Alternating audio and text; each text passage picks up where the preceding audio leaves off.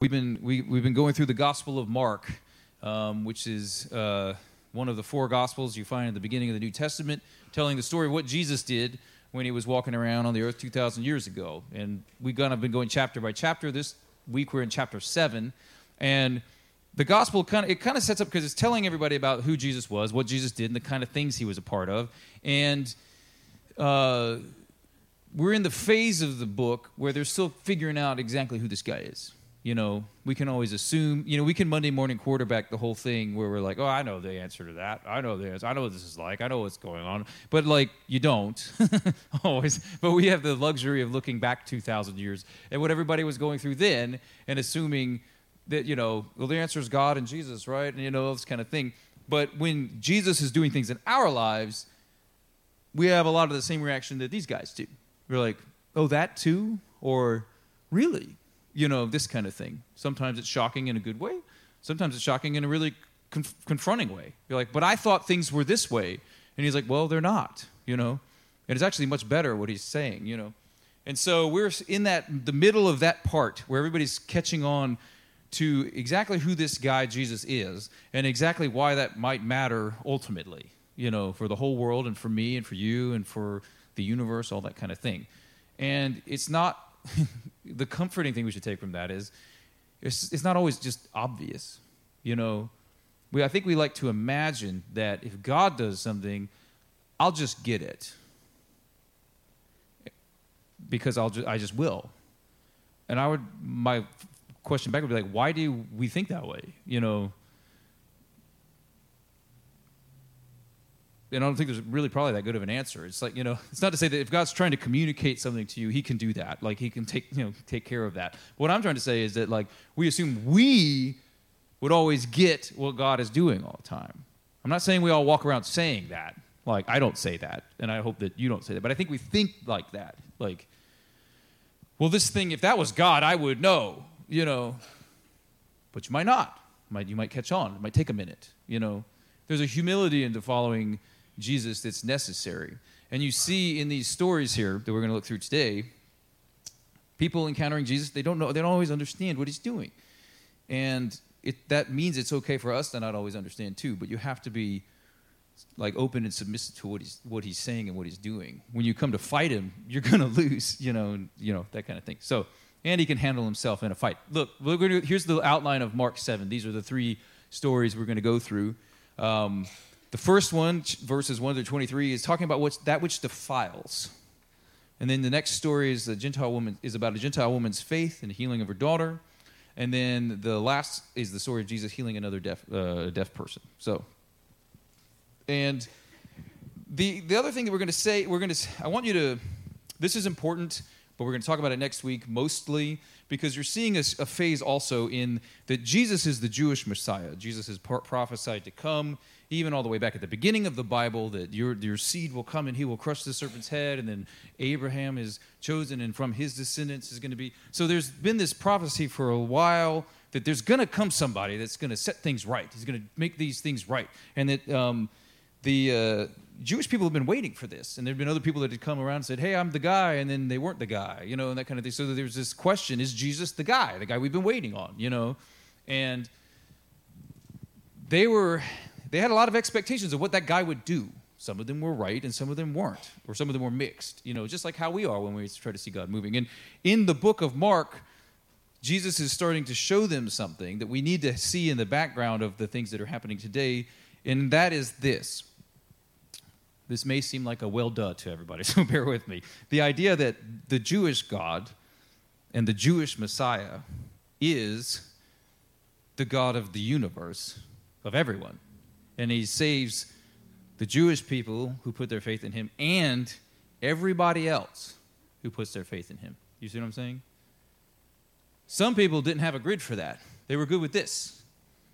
You see? He's going to save our little group. And then he's like, and everybody else. And they're like, and what? What was that part you just said? You see? God's doing more. And so we're starting to see that coming out in this. And we'll talk more about it next week because the things that happen in that chapter kind of but you're in the middle of that story where all of a sudden you're like, like in Mark 5, he's driving demons out of a guy who's not Jewish. He'd been healing a lot of people, which is cool.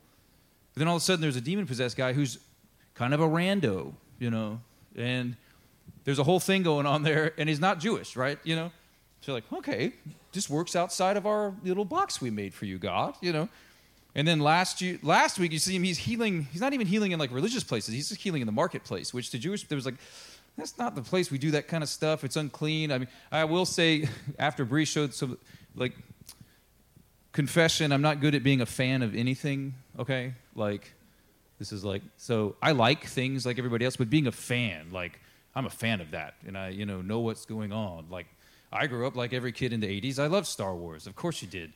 But, like, I haven't seen a lot of the Star Wars stuff that's come out on Disney yet, And it's not because I'm like against it. I just haven't gotten to it, And I'm always like, maybe some, And so we watch one, and so I'm not a good fan of Star Wars, though it's part of me as an 80s kid. But like, you see what I'm saying? And so like The Chosen had come out. I'd never seen it, and it wasn't like I was against it. Like I had no stance. It wasn't like, well, blah, blah, blah. I didn't have anything. I was just like, well, I don't know. I just haven't ever clicked on that when it was there, But after Bree showed some clips last week, I was like, man, I should watch this. So we watched a little of it, and I was like, this is really cool. And I have no idea why I was, oh, yeah. So in the first episode of the very first season, this subject starts to come up because they go to one of the chief rabbi guys and they're like, hey, we need you to help this demon-possessed lady. He's like, I can't go that part of town. Like I have like religious things, and that would mess those up, And it helps us to see, because we don't think like this. Like we're Americans, 21st century, we don't think with all these rules and stuff. These guys lived in a different world than we did, And we don't hear that, like, and this is a little bit midrashic. I mean, like that story's not in the Bible, but it's, that kind of stuff was the kind of stuff they're dealing with. And it helps us see the world these people were living in. They're like, hey, we need you to come help this girl. And he's like, I kind of can't. I mean, I will, but you have to understand what you're asking me to do, And so Jesus is healing people in the marketplace. And they're like, you don't do that, We would go, that's fine. That's Jesus stuff, right? And they go, yeah, but you should know that that's weird, And so that was happening last week, and then now this week he's starting to get criticism. So we're going to look at this. He's running in against the grain of the religious people of the day. Okay? Chapter 7, verse 1. The Pharisees, who are like the religious teacher guys, right, had come from Jerusalem and gathered around Jesus, and saw some of his disciples, Jesus' disciples, eating food with hands that were defiled, that is, unwashed. So they had these rules like, you got to purify yourself in all these different ways, and they weren't doing that, The Pharisees and all the Jews do not eat unless they give their hands a ceremonial washing, holding to the tradition of the elders. When they come from the marketplace, they do not eat unless they wash. And they observe many other traditions, such as washing of cups, pitchers, and kettles. Okay? So Jesus and his guys kind of skipped that part. So the Pharisees and the teachers of the law asked, why don't your disciples live according to the tradition of the elders instead of eating their food with defiled hands?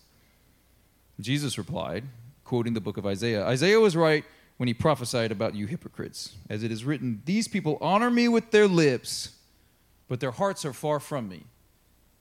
They worship me in vain. Their teachings are merely human rules. That's bad. Remember I said about like encountering, you don't want Jesus to say that to you. You're like, what? These people honor me with their lips, but their hearts are far from me. Don't raise your hand, but have any of you met Christian people that live like that? Do some of us feel like maybe we've been this person? Talk is cheap, guys. Talk is cheap. This is what Isaiah is saying. Their teachings are merely human rules, which means there's such a thing as God rules and such a thing as human rules. And these religious leaders were teaching human rules. That's a problem. And then he says this, you've let go of the commands of God and are holding on to the human traditions. So he's like, now you've taught so many human rules, you've left behind the God rules that you were even basing them on.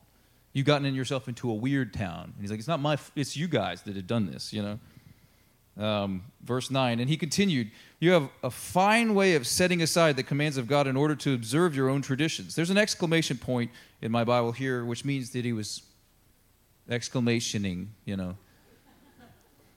Is an exclamation point as bad as a period in a text these days? So an exclamation point means we're happy. This is not what this means. See, this is why we have to translate this. Jesus is not. This is an unhappy exclamation point. Would this be all caps? Is that what this would be? Jesus is saying this in all caps. Lowercase period.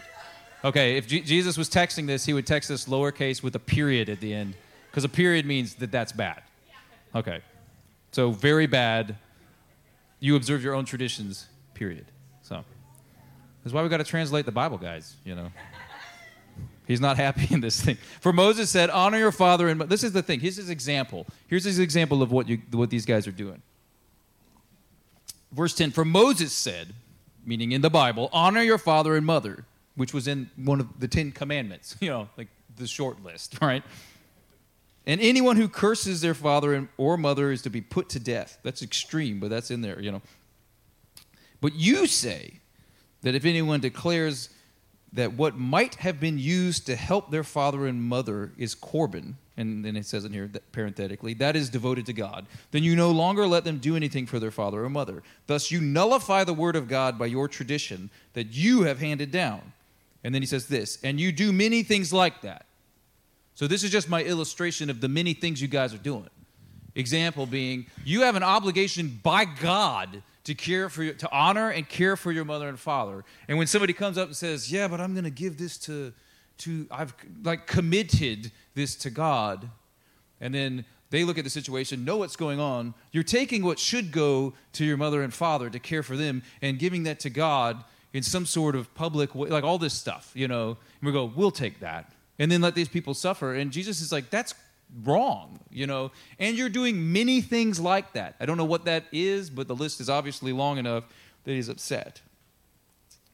And what I'm going to do today is we're going to quickly move through these several points, and then we're going to come back and put them together again. It's not going to be one of those ones where we talk about each one a whole lot.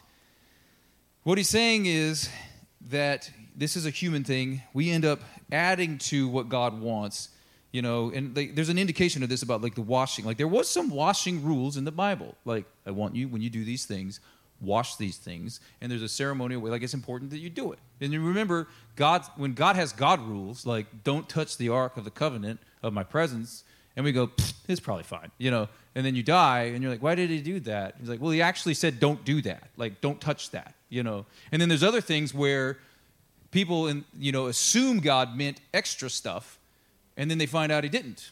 Jesus is dealing with lots of that assumption thing. So people are like, well, we're supposed to wash, but then if you're washing, then how are we going to wash? Well, maybe you need to if you're going to help me wash, then you need to definitely wash your hands. And then how do we know? Gosh, then you need to wash and that's what he said about washing pitchers and vessels. It keeps going. It's at what point does this thing stop? And they just kept adding and adding and adding to where people are like, why are we even doing this anymore? It's I don't know. It's based on it's just what we do. This is what we're Jewish people. We do this. This is the stuff we do, And don't hear this in my finger pointing tone, because it's gonna come back. But we always look.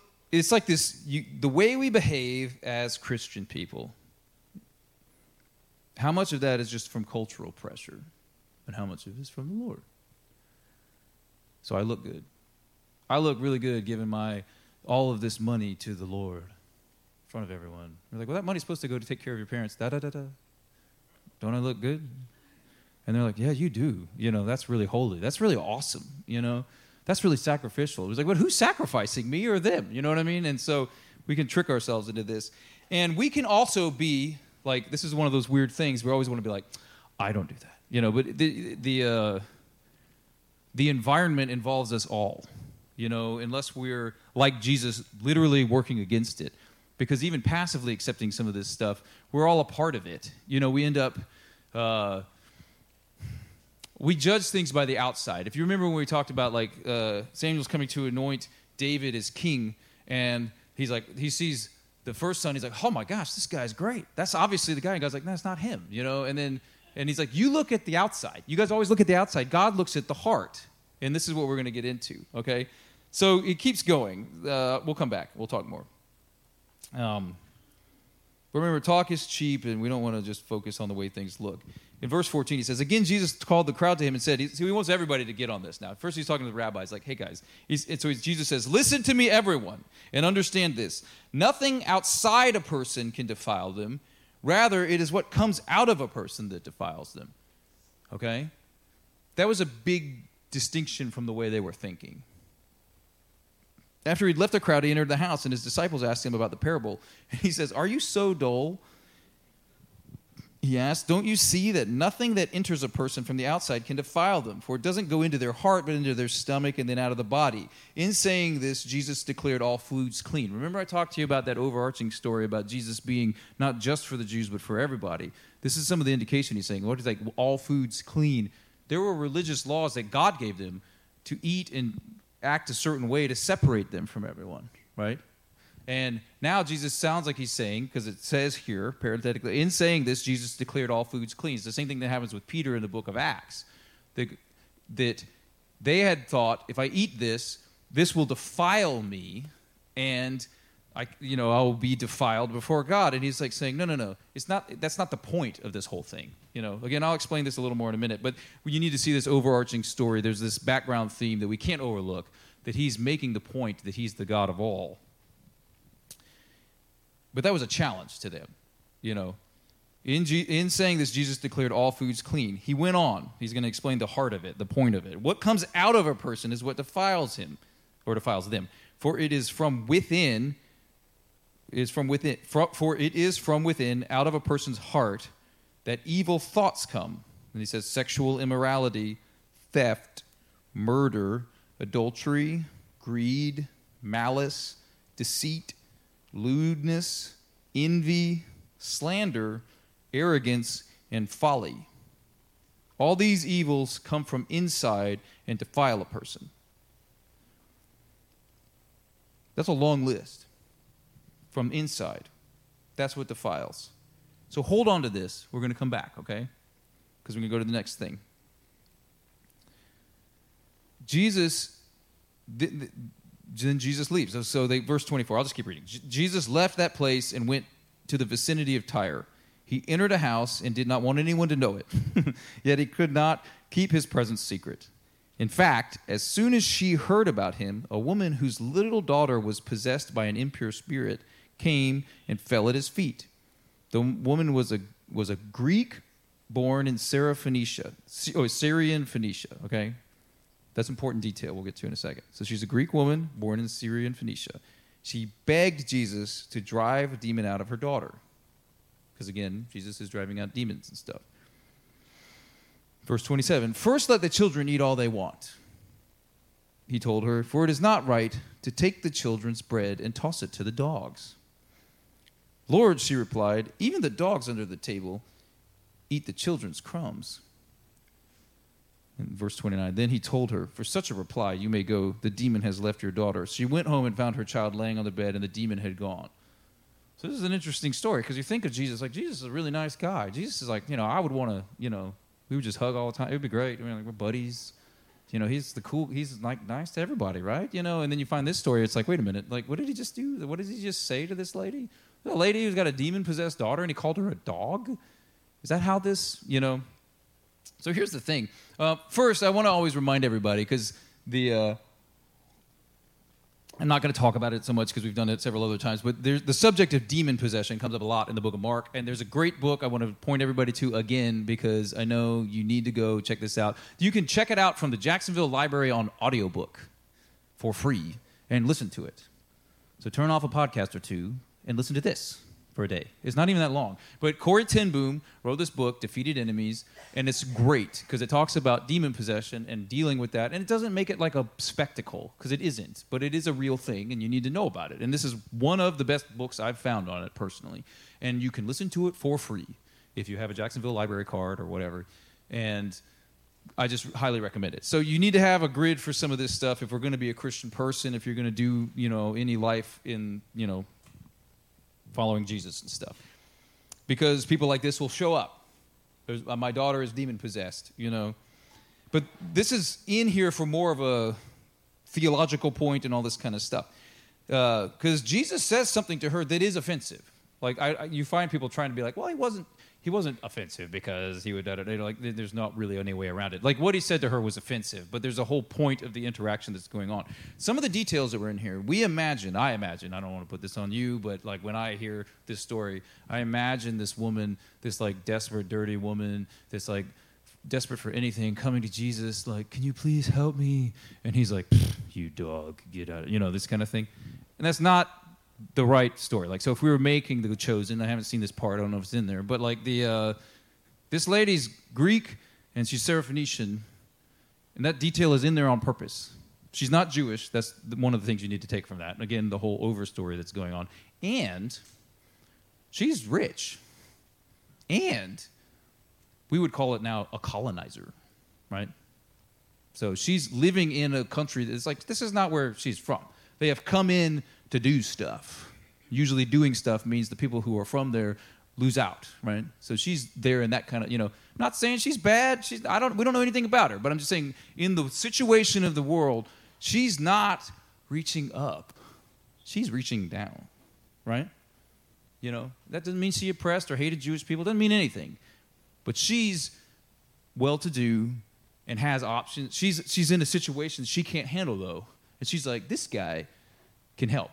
So she comes down and says, hey, I need your help. Jesus responds with an interesting response. He says, it's not right to take the children's bread and give it to the dogs, which is kind of like, what does that mean?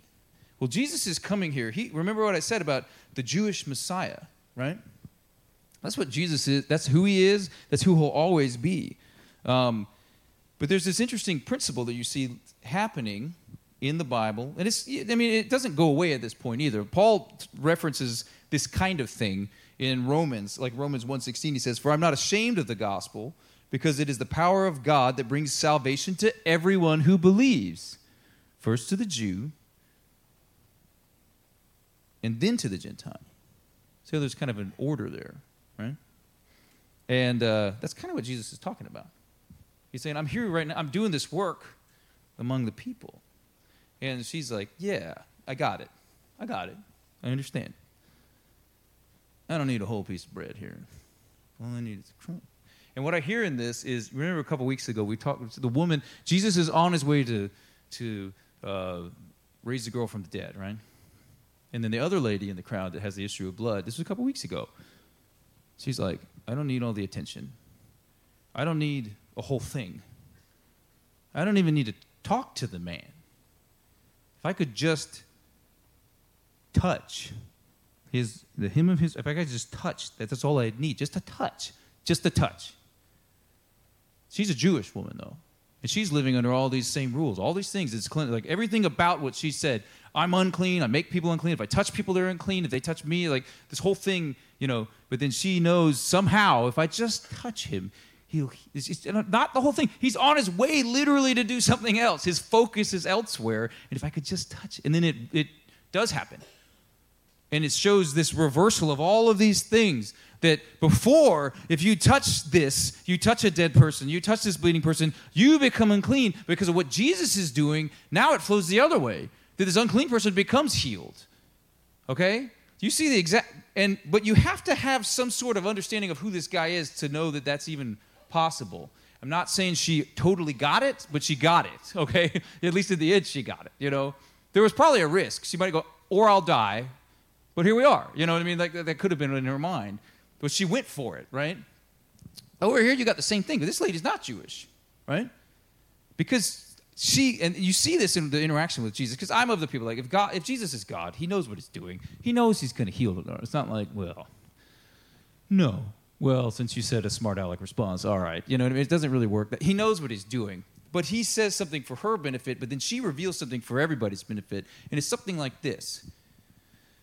If you're just another guy, and if you have one of those books, this is actually in one of those notebooks that we have, the Mark books. If you have it, they said the same sort of thing on the other page. Are you just another guy doing things? You're the guy right now. There was other healers, there was other gurus and people that could do things. And he's saying, are you coming to me like I'm one of those guys? Just a guy who can do a thing for you?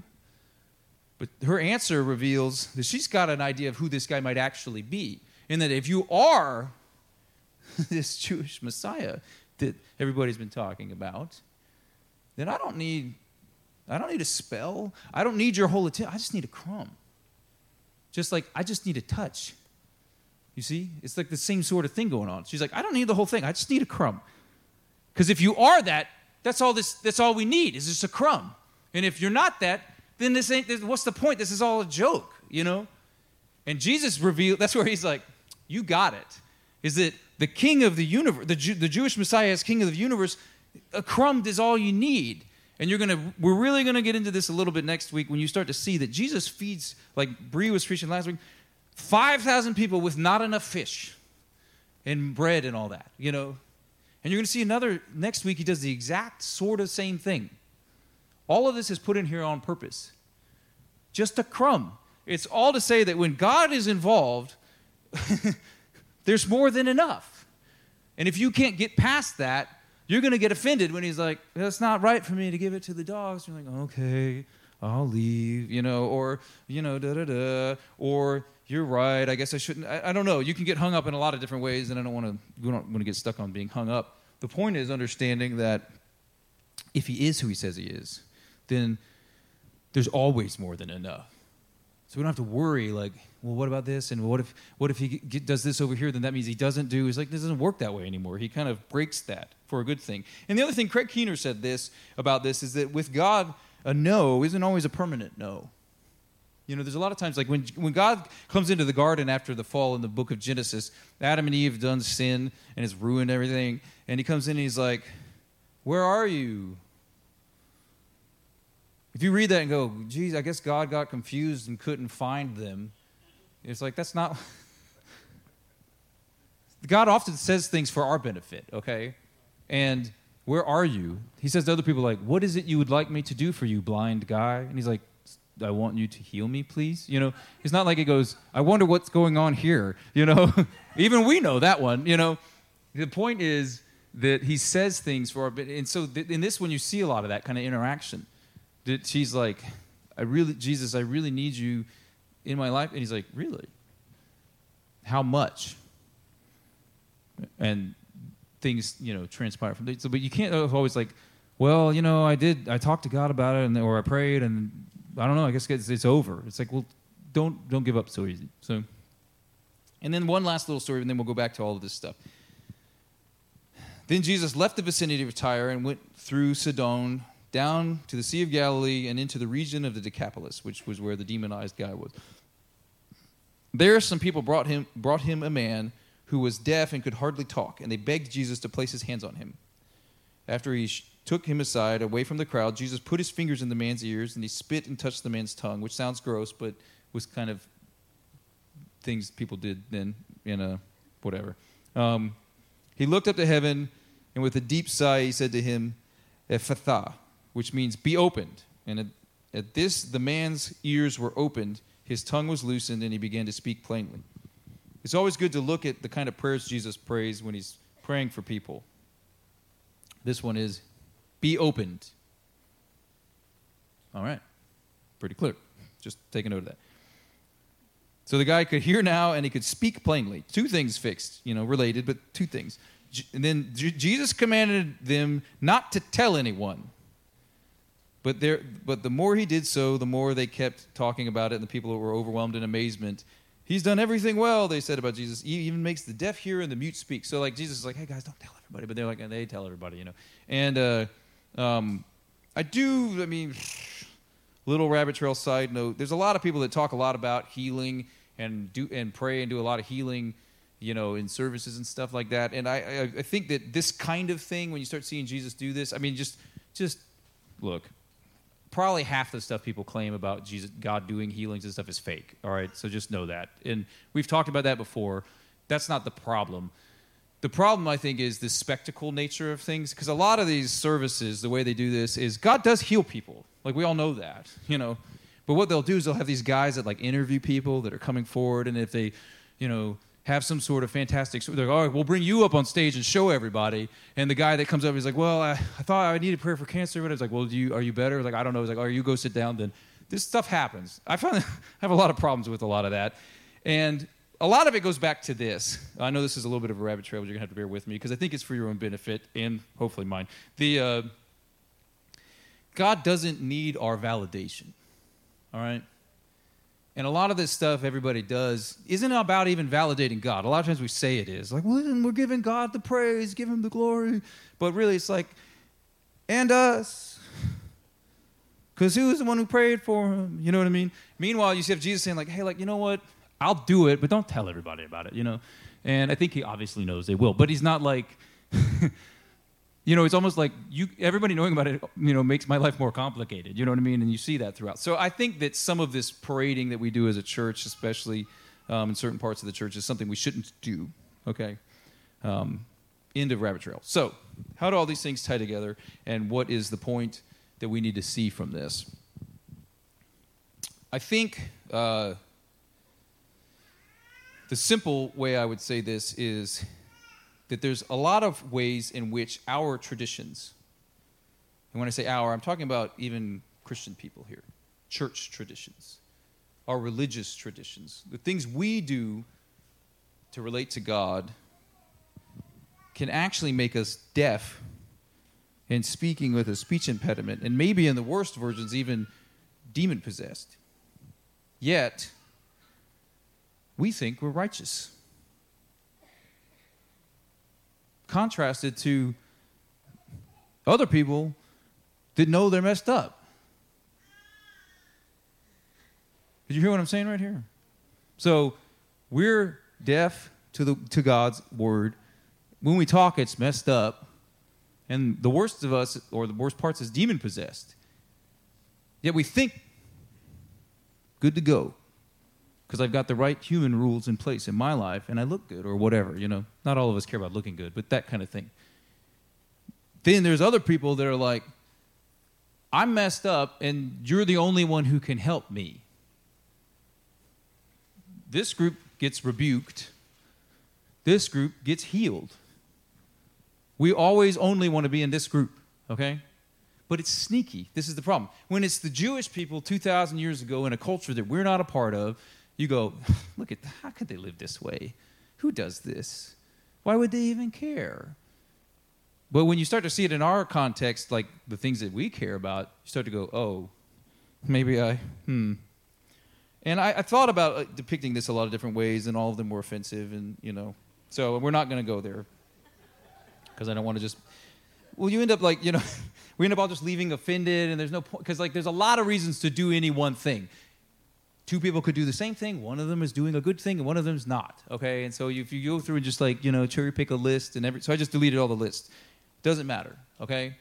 Because we're all going to do things, and we're all going to mess these things up, and it doesn't really matter anyway, because Jesus is the one that's saving and healing and redeeming. As long as you know that, this is the point. Because here's the thing. That first group, this is the lie. This is the big lie of this whole thing.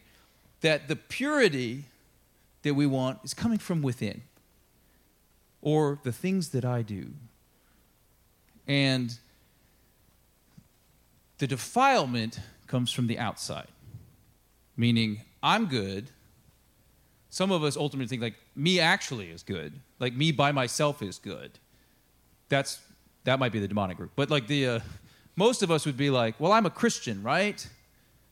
So I'm good, right? And I need to keep the defilement outside of me, right?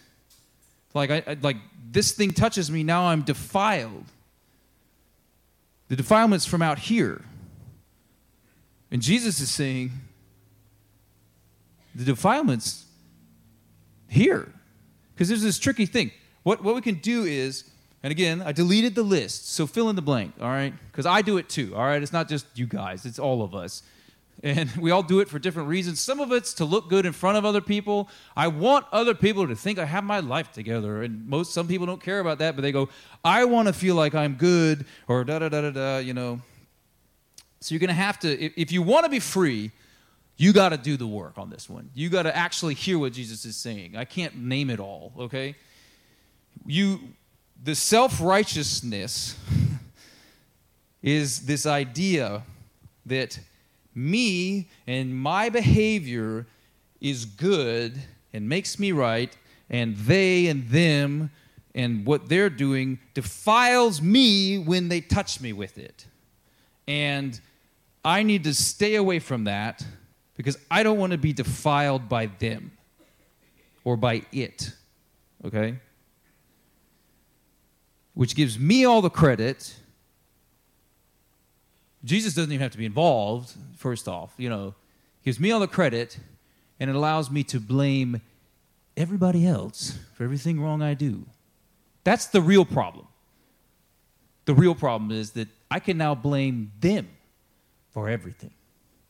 It's their fault society's messed up. It's their fault my life this way. It's their fault this, and this. And I can keep going, and then I get deeper into this thing. I am righteous before God. I am living this way. I am, and all we're doing is this claiming our holiness before God. And Jesus is going, it's inside you. It's inside you.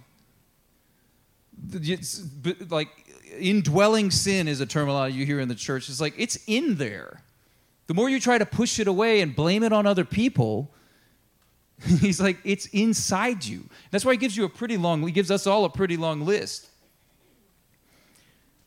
In Romans, you see this. Because the truth is this, that the purity only comes through Jesus. And we all know that, but we need to, know that. Do I have a second slide? What is no, not that. Yeah. Jesus alone is where purity comes from. Which, again, is like a, duh.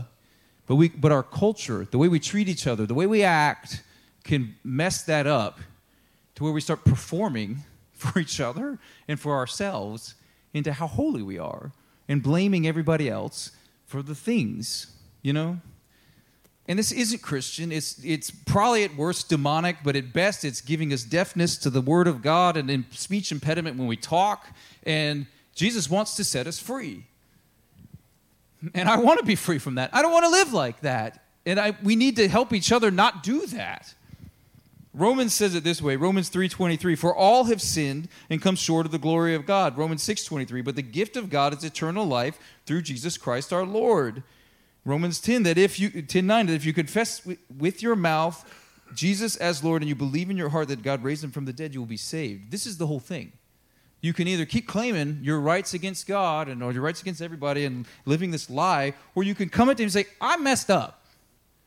My daughter is in a messed up situation and I need help. Or this guy, they're like, hey, our friend, he's messed up. And it's not like this isn't a one-for-one, like that all these things were a result of sin or something like that, but you get the point I'm trying to make. Jesus is coming to set us free. And what's weird in this story, and it's supposed to be on purpose, is that the Jewish people are the ones struggling with this self-righteous thing in this context. And the people in this chapter that are coming desperate are Gentile people. And that's in there on purpose. And it's not to say all Jewish people, it's not like that, but it's to say the best application for us today would be the rebuke in this is to the Christian people. Okay? To us, the church people. And the hope is to anybody that wants to come like an outsider, which is honest. Because this isn't honest. It might even be well-meaning. And it might be based on things that you got, like they handed you the book and they called it Christianity. Said following God looks like this. And it was a bunch of, as Jesus says, human rules. And you followed them all because your parents told you, or that's what you got, So it's not like these guys go, you know what I'm going to do? I'm going to make up a bunch of human rules to ruin everyone's life and make it really hard for them to encounter God and know what he's doing when the Messiah shows up. That's what we should do. All right, let's do that, guys. No one does that. No one has ever done that. No one would do that. But the human nature in this whole interaction with God puts us in a place where we start doing stuff like that. And we have to be broken out of it by Jesus, the only one who can save us. And then you come and say, help me, I need help. And John and I have talked a lot about this because like in places like AA, people come like this. I need help. And like if you walked into a room of AA and we're like, you guys are a bunch of alcoholics, they'd be like, yeah, that's why we're here. Like, but it would, if you came to a Christian and be like, or a church, be like, you guys are a bunch of sinners. We'd be like, whoa, whoa, whoa, buddy. Calm down with that. I'm blessed and redeemed. You see what I'm saying? There's a difference we got to get over here. And I'm not saying that we identify and Jesus does redeem us and all this kind of thing, but it's not us that does any of it. As soon as we start to go, and I deserved it, or, and I earned it, or, and I, human rules, whatever, that's when the whole thing breaks down. And then Jesus is coming and rebuking. He's inviting us to come back to this. Not to live in, Justin, you guys can follow. Not to live in our sin or glorify our sin or any of that sort of thing. There's that funny thing where, let me see, I have this verse. Because you can always get hung up in these things because the only way to talk about them is to talk about things people do. And even Jesus gives an example, and he's like, yeah, I'll do a whole lot of other stuff like that. But he still gives an example. And you can get into these places where you're like, you either try to go, well, preacher guy didn't say my example, so I'm all good. Or, what are you trying to say if we do this? And I'm like, no, you see what I mean? And so Paul encountered this in Romans again because he's talking about sin and needing to be saved from sin, and Jesus being the only one who saves us from sin, and you can't earn it. You can't make your way there. You can't human rules your way there. And he's laying that out, and he knows the argument. People come back and be like, okay, good. So you see this in 6, verses 1 and 2. He says, what shall we say then? This is kind of sarcastic he's doing. What shall we say then? Shall we go on sinning so that grace may increase? He says, by no means, with an exclamation point. That one would be in all caps, probably. We are those who have died to sin. How can we live in it any longer? So there's this idea. Okay, well then I'm not going to try to live righteously. I'm not going to try to get sin out of my life. I'm not going to try to respond to this gift of salvation that Jesus gives me with anything because I want grace to abound more in my life. Right? Paul, he writes back, that's stupid, what you just said. The point isn't that we don't change our lives. We do, but the reason is why. Like Tim Keller always says, God doesn't accept you because you've made yourself righteous. We purge the sin out of our lives because God has already accepted us. He didn't say to this, this deaf guy who's not of the people of God, he didn't go, well, all right, go home, study the Torah for a little while, say these things, get some purity stuff, and then, once you've made yourself right, all right, we'll do it, He just does it. Or the other guy that was demon-possessed a couple weeks ago, he has nothing he can work with, and he just does it, But then he tells that guy, go back and tell everybody what I did. Your life's different now. And it should be different. You should live different. We all should live different. People should be able to look and go, what's different about you? How can you love these people that aren't lovable? How many of us know some not lovable people in our lives? This is the kind of stuff we can do to shine the light into a dark place. It's like, I feel like I have to hate this person. And then they're going, how are you not? Hold on to that one. You might need it in the next 12 months. Romans 2:9 says this, there will be trouble and distress for every human being who does evil. Oh, yeah, okay. This whole thing, first for the Jew, then for the Gentile, might be like, this sounds kind of weird to my ears. Paul doesn't drop this, But it's not all just fun and games. And that Jewish people are awesome, everybody else is a second-class citizen. It's not like that.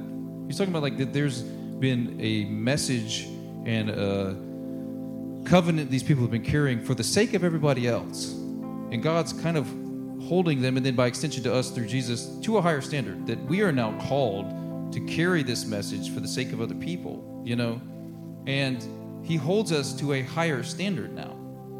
You can't just claim ignorance. In Romans 2:9, he says this, there will be great trouble and distress for every human being who does evil. So not just good stuff, right? First for the Jew, then for the Gentile. But then glory and peace for everyone who does good. First for the Jew, then for the Gentile. For God does not show favoritism.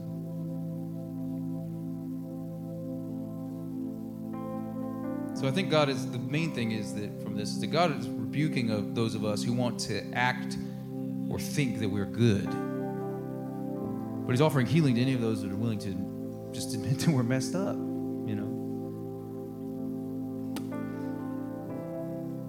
So let's stand. Kayla's going to lead us in a song. And if you need prayer, we're going to have a prayer team in the back corner that you can have prayer for this or for anything related to what I'm talking about or anything else, anything in your life you need prayer for. And if you need to spend some time with God at the altar here, which is this front area, you can come and spend time. Some of you may say, you know what? You're right. I haven't been living a life.